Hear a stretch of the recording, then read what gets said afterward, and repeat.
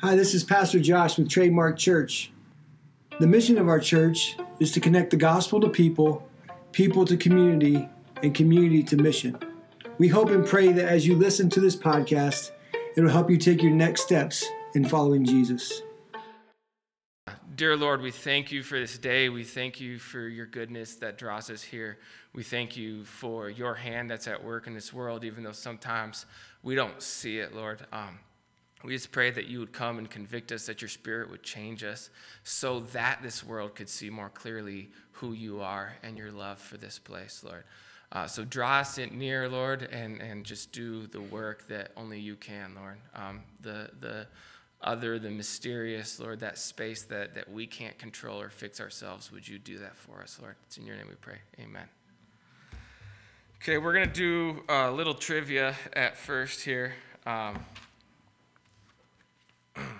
We're going to do a little trivia. So I have this song that I'm going to sing. I'm going to read the lyrics. If you can't figure it out, I'll start singing it.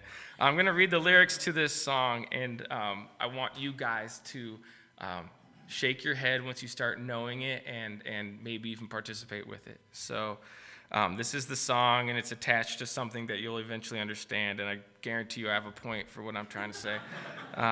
So the song starts out, it says, making your way in the world today takes everything you got.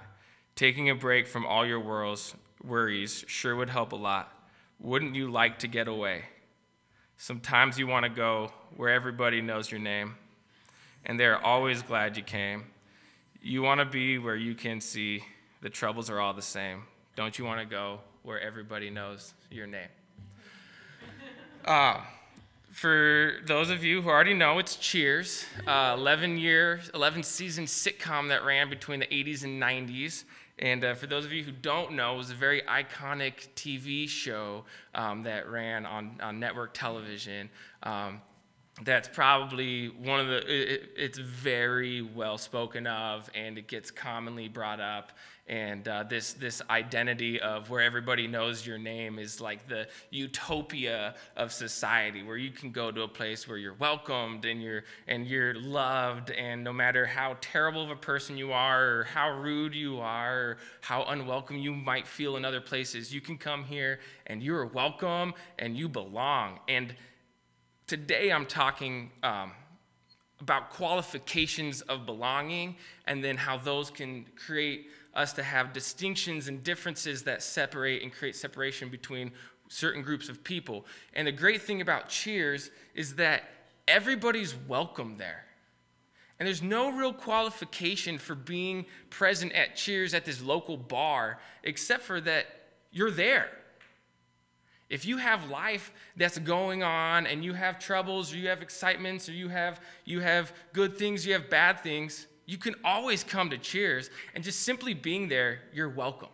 And I'm going to just review, these are the different people, all different backgrounds. You have Norm, he's an accountant. You have Cliff, he's a mailman. You have Frazier, he's a high-paid hoity-toity doctor. You have Coach, who's a coach. You have Diane, she's just a student, she's an employee, you know, she's fresh and young and innocent. And then you have Carla, who's also an employee, but she's old and bitter and cynical, you know, and you got these different perspectives. And then you have Woody, who's this nice, kind, soft-spoken, very endearing, almost kind of stupid, but people love him for it. And then you have Sam, who's kind of the center character, and he's just a total jerk, very arrogant, but in some way he's charming. And at the Cheers, at this bar, everybody's equal, everybody's welcome. And I think some of the popularity of this show was because people found both a common ground, because they realized that as they watched this TV show, their lives, which are filled with trouble and despair, they can identify with this TV show. And then secondarily, there's this hope that we all have within our hearts to be welcomed no matter what, to be brought in, to be invited in, to pull up a chair and be one with the others there.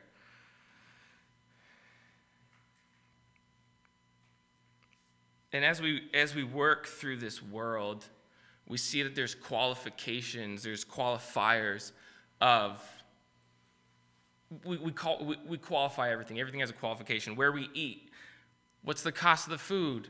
How comfortable were the chairs? How good was the food? How nice was the waitress? All these different things. Where we get coffee, how good was the coffee? Was it hot? Was my Americano enough? And then we qualify what we buy. If I'm trying to get a jacket, is it durable? What's the cost on it? Well, is it comfortable? Does it look good? There's all these different qualifications. And then we start to see that we qualify people. For a job, let's say, what's your education? What kind of experience do you have? What would you do in this situation? But then it just goes to even how we choose spouses, how we choose friends, how we just even treat people. And here's a list: age, marital status, parenting style, where you live, what you do for a living, what do you do for fun, what's your social status, what's your economic status, legal status, what language do you speak, what kind of car do you drive, what's your hairstyle, facial hair, skin color, behavior, beliefs, intellect. Are you pretty? Are you handsome? Do you have physical handicaps? Do you have physical abilities that are beyond the norm? Do you have mental handicaps? What's your gender? How about your sexual preference? What sports do you cheer for? What sports teams do you cheer for? What's your religious practice? And then it even starts to turn a little bit toward home here. What position do you have within the church? How obedient are you to God's commands? And we see that with these differences, with these qualifications, there's a gradient level. Sometimes you're similar, sometimes you're not, sometimes you're very, very opposite. But what we start to see is that these differences turn into distinctions that turn into distinguishments. And it creates a separation between one group and the other. And it's commonly found here within the church even as well. We look at this last political season, and even today, there's people who are welcome and unwelcome. There's people who agree with the church and disagree with the church. And whether you disagree or agree, there's people who are in and who are out. And so we're going to turn to see Jesus and his list of qualifications and his expectations upon you. And it's not you're in or out. It's not if you do this, you're in. If you do that, you're out. But it's Jesus coming to you, laying the level field. And you can be in if you have faith in God. So we're going to turn first to Luke 18.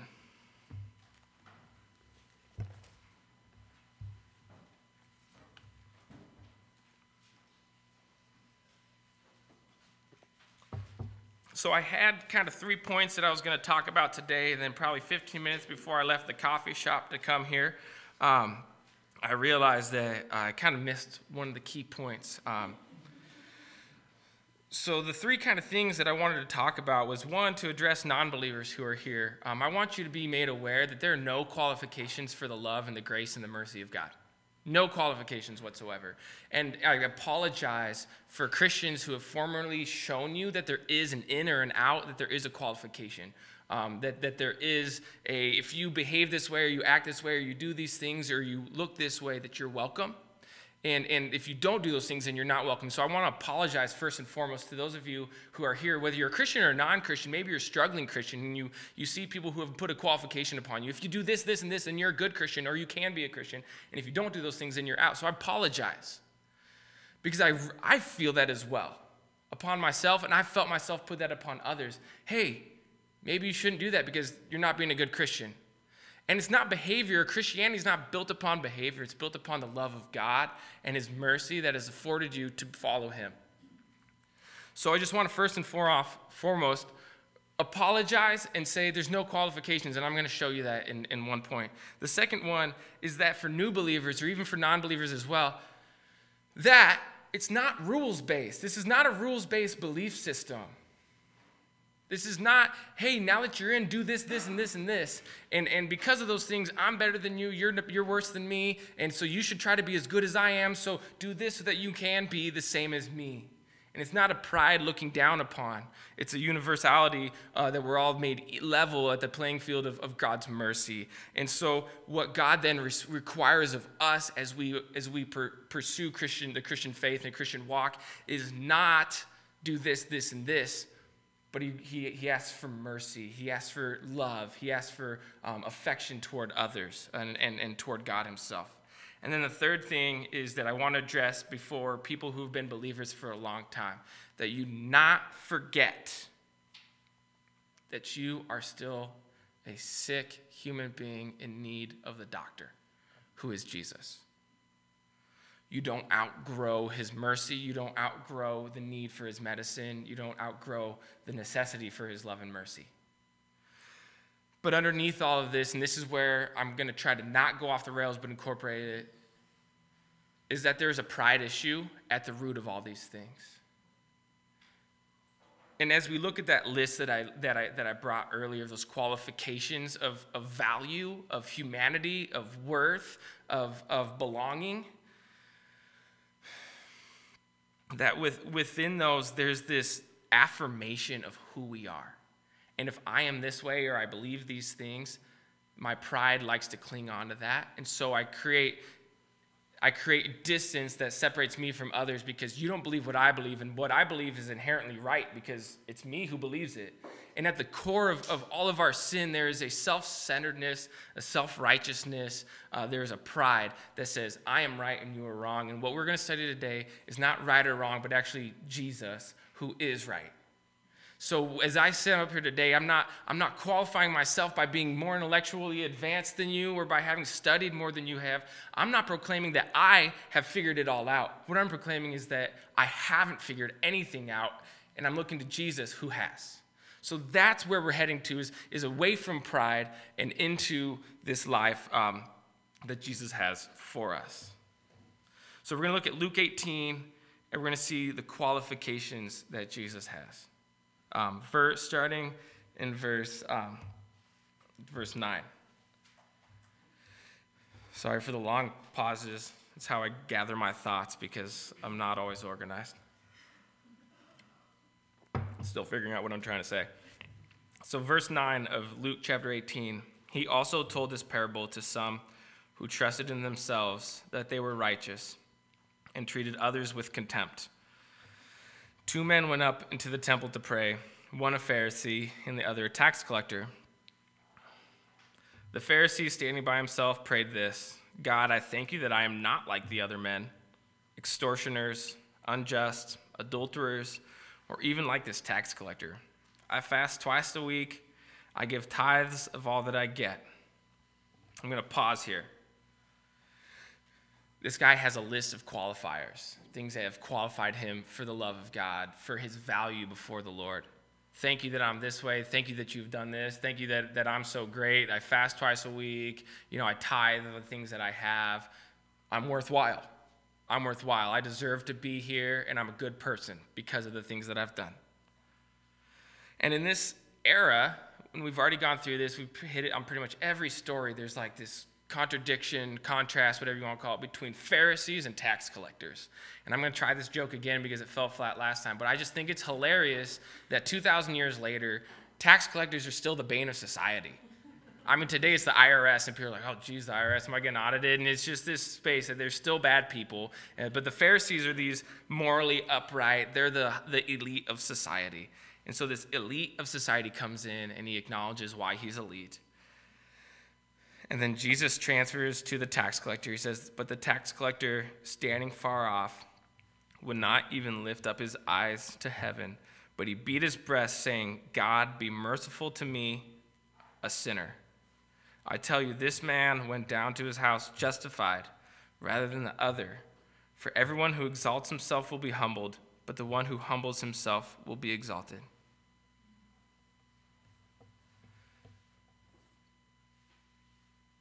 It's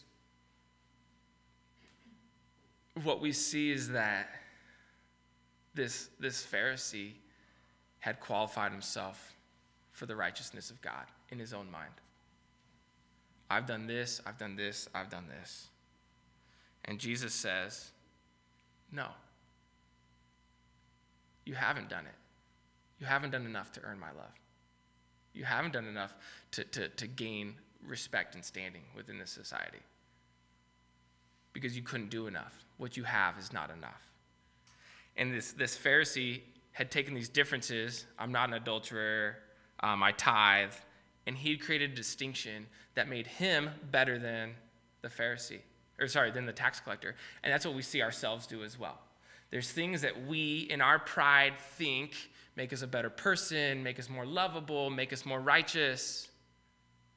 Behaviors that we try to fix and change and progress in. That then, because of our pride and our self-identification of holiness based off of our own requirements, we then look down upon others. But what Jesus is doing is laying it all even, and he says, actually, realistically, the qualifier would be humility. It's a realization that you aren't the hero, that you don't have what it takes, that you need Jesus. So the qualification really is not a qualification at all, because there's nothing that you could do. And so Jesus, in his love, makes a way, and you, in your humility, set yourself aside in pursuit of God. And he welcomes you freely, because there's nothing that you can or can't do that would qualify you for the love of God. And the pride that we experience in these moments of right and wrong will determine not just who we associate with, but how we associate with them. Not just who we associate with, but how we associate with them. And what I'm trying to say is we're talking about evangelism, right?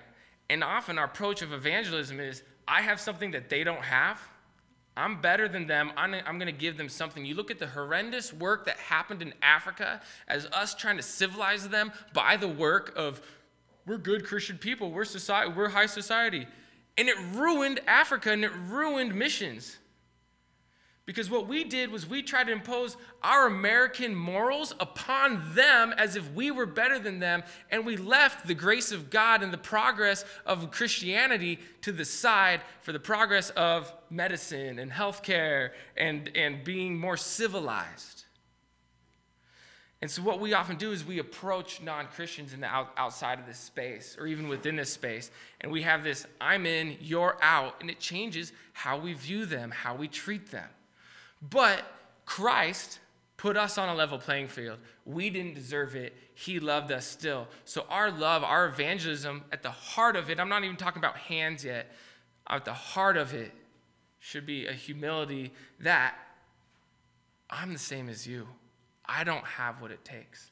We're all in this together. Together, we're all in need of a Savior. And that is the heart behind our evangelism, behind our love and our affection toward people who don't yet know the love and the grace of God, who are still out there trying to achieve it by their own means. I have 3 pages of notes today. I'm really proud of myself. So in this second section, we'll begin to see Jesus, his missional agenda. And so we'll turn to Matthew chapter 9. And we actually get to dive in to see how Jesus treats people who don't know who he is, who don't know the love and the grace that he affords.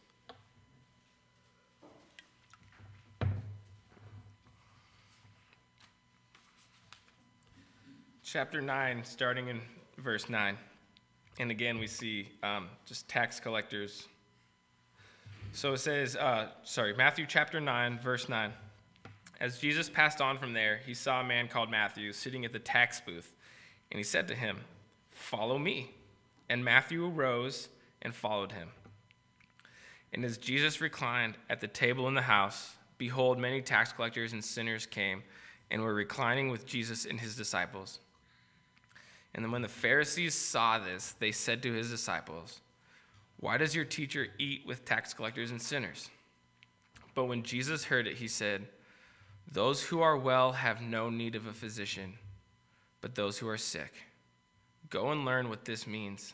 I desire mercy and not sacrifice, For I came not to call the righteous, but sinners. And let's just start in verse 13. For I came not to call the righteous, but sinners. Right before righteous, you could essentially write self-righteous, self with a little hyphen in between. Because what he's saying is if you've come to a point of self-righteousness where your value is not built upon what God says is right or wrong, but upon what you say is right or wrong, then you're going to be off in your own space.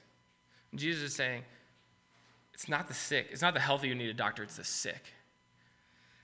And he is the physician who has what it takes to heal our broken souls.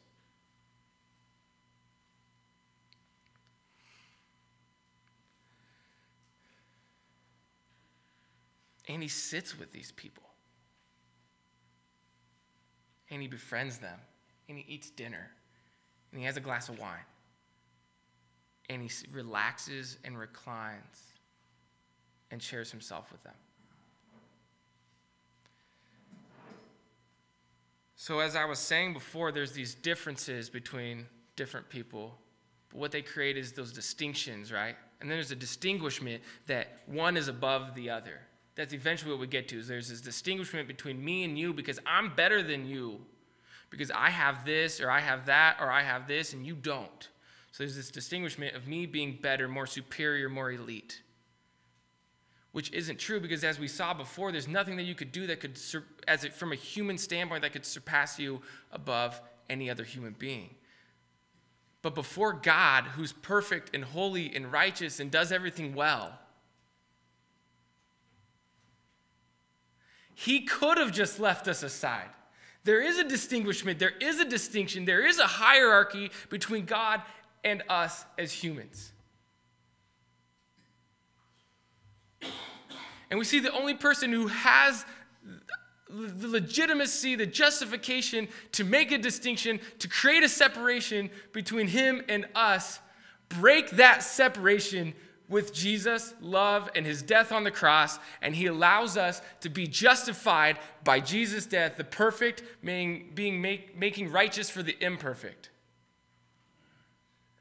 And he doesn't even create the separation, but he steps into those spaces. So if anybody has a right to declare truth in this moment, it's Jesus. And what he says is this: I came not to call the righteous, but the sinners. And so again, for you non-Christians out there, this is to say you are accepted. You are actually longed for. Jesus is coming seeking after you. And for us who are Christians here today, where is your pride getting in the way of obeying and following after what Jesus is calling you to do? Because if Jesus did it, and we're supposed to be like Jesus, why aren't we doing it? Why is it that within our modern American church, the moralistic, the elite, the very pent-up, buttoned-up, perfect-looking folk are more welcome than those who are sinners, tax collectors, have a mohawk, wear their funky jeans, drive a beat-up old car? What qualifications have we put upon our acceptance here that Jesus didn't?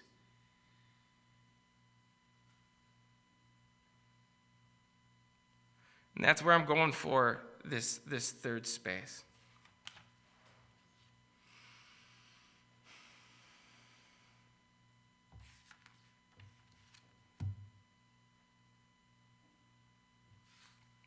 What qualifications? What's our missional agenda? How does it align with what God's saying? Do we view ourselves as now healthy? We've now made it. We no longer need the doctor. I'm now healthy enough that I can be better than you, different than you. Because at any moment, if that grace of God, that life-altering chemotherapy, you could say, quits, we are no longer sustainable for our own health. We are continuously dependent upon the grace and the mercy and the love of God for our attainment of salvation. And what I see within myself the pride that I find flaring up within my heart is this: that God loves me, that he has saved me, and what creeps in is this separation between myself and others, that I'm better than them because I'm saved. I'm better than them because God loves me. I'm better than them because I believe this thing. And I have to repent of that. And I have to turn away from that because it's keeping me, one, from walking in the love of God flowing through me into those that he's called us to love. And then two, I see it separating myself from others because it's an elitism hierarchy that I'm looking down upon them.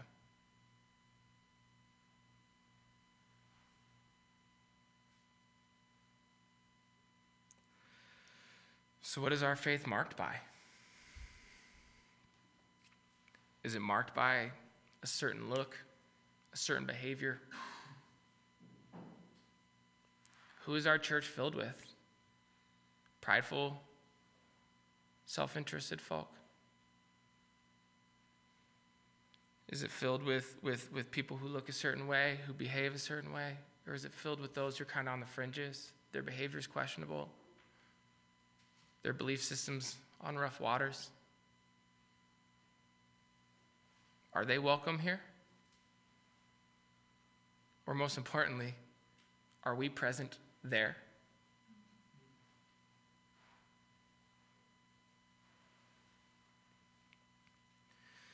And however you want to excuse it, let it slide to the side.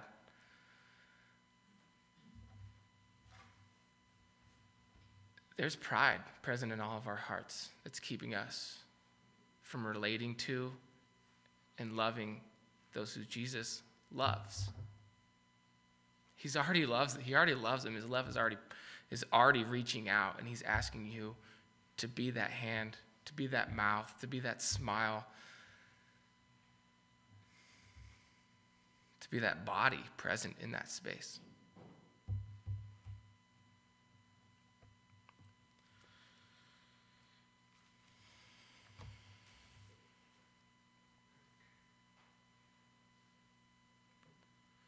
Seems, at least when I was growing up, you'd go to the Bible camp and they would ask you, is your Bible more worn out on the inside or the outside?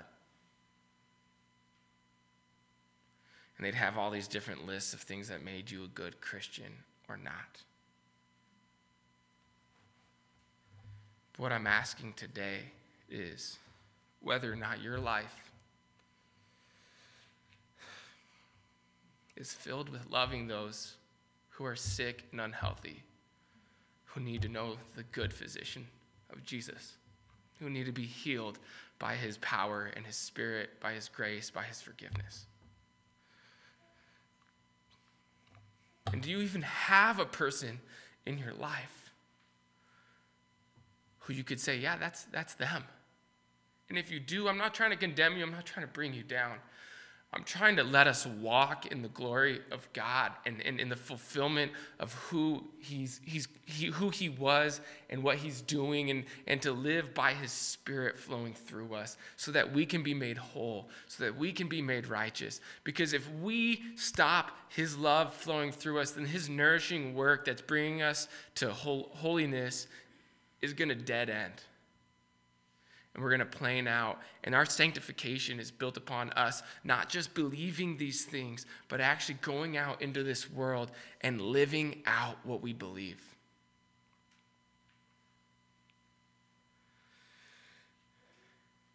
So we're turning toward communion.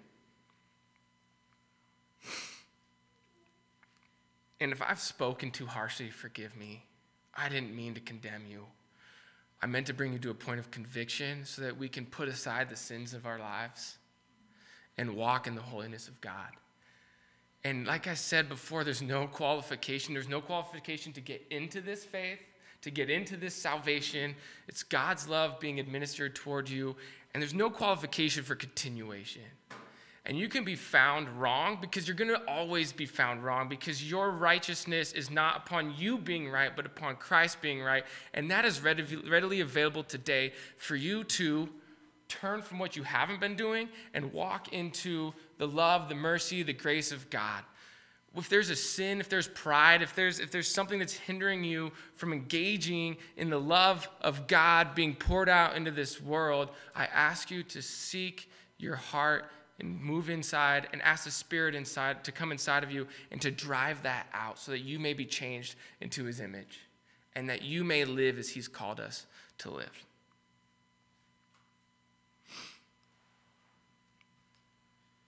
So we're going to turn. Don't even turn there, just listen. In 1 Corinthians chapter 11, it says this, "For I received from the Lord what I also delivered to you, that Jesus, on the night when he was betrayed, he took bread, and when he had given thanks, he broke it and said, 'This is my body, which is for you. Do this in remembrance of me.' In the same way, also, he took the cup after supper, saying, 'This cup is the new covenant in my blood. Do this as often as you drink it in remembrance of me.'"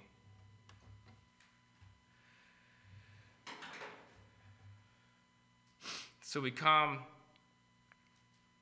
to communion to celebrate remembering Jesus. To remember that he was betrayed not just by Judas, but by me. And he had every reason to disqualify me for his love, and he didn't. And so we celebrate that, bringing alongside the reality that we have barriers and distinctions built up between us and others, and we repent and turn away from those as we remember that Jesus did not allow those distinctions to separate him from us. So the band's going to come up, and I just ask you again, as I said earlier, to search your hearts, to seek the Spirit of God, and ask him not just to change your mind, not just to change your heart, but to actually change your actions, so that you can live as he has called us to live, in love and affection toward each other and toward others who need to know the love and the affection and the healing power of Jesus. We want to thank you for listening to the podcast of Trademark Church. For more information, visit our website, trademarkchurch.com. God bless.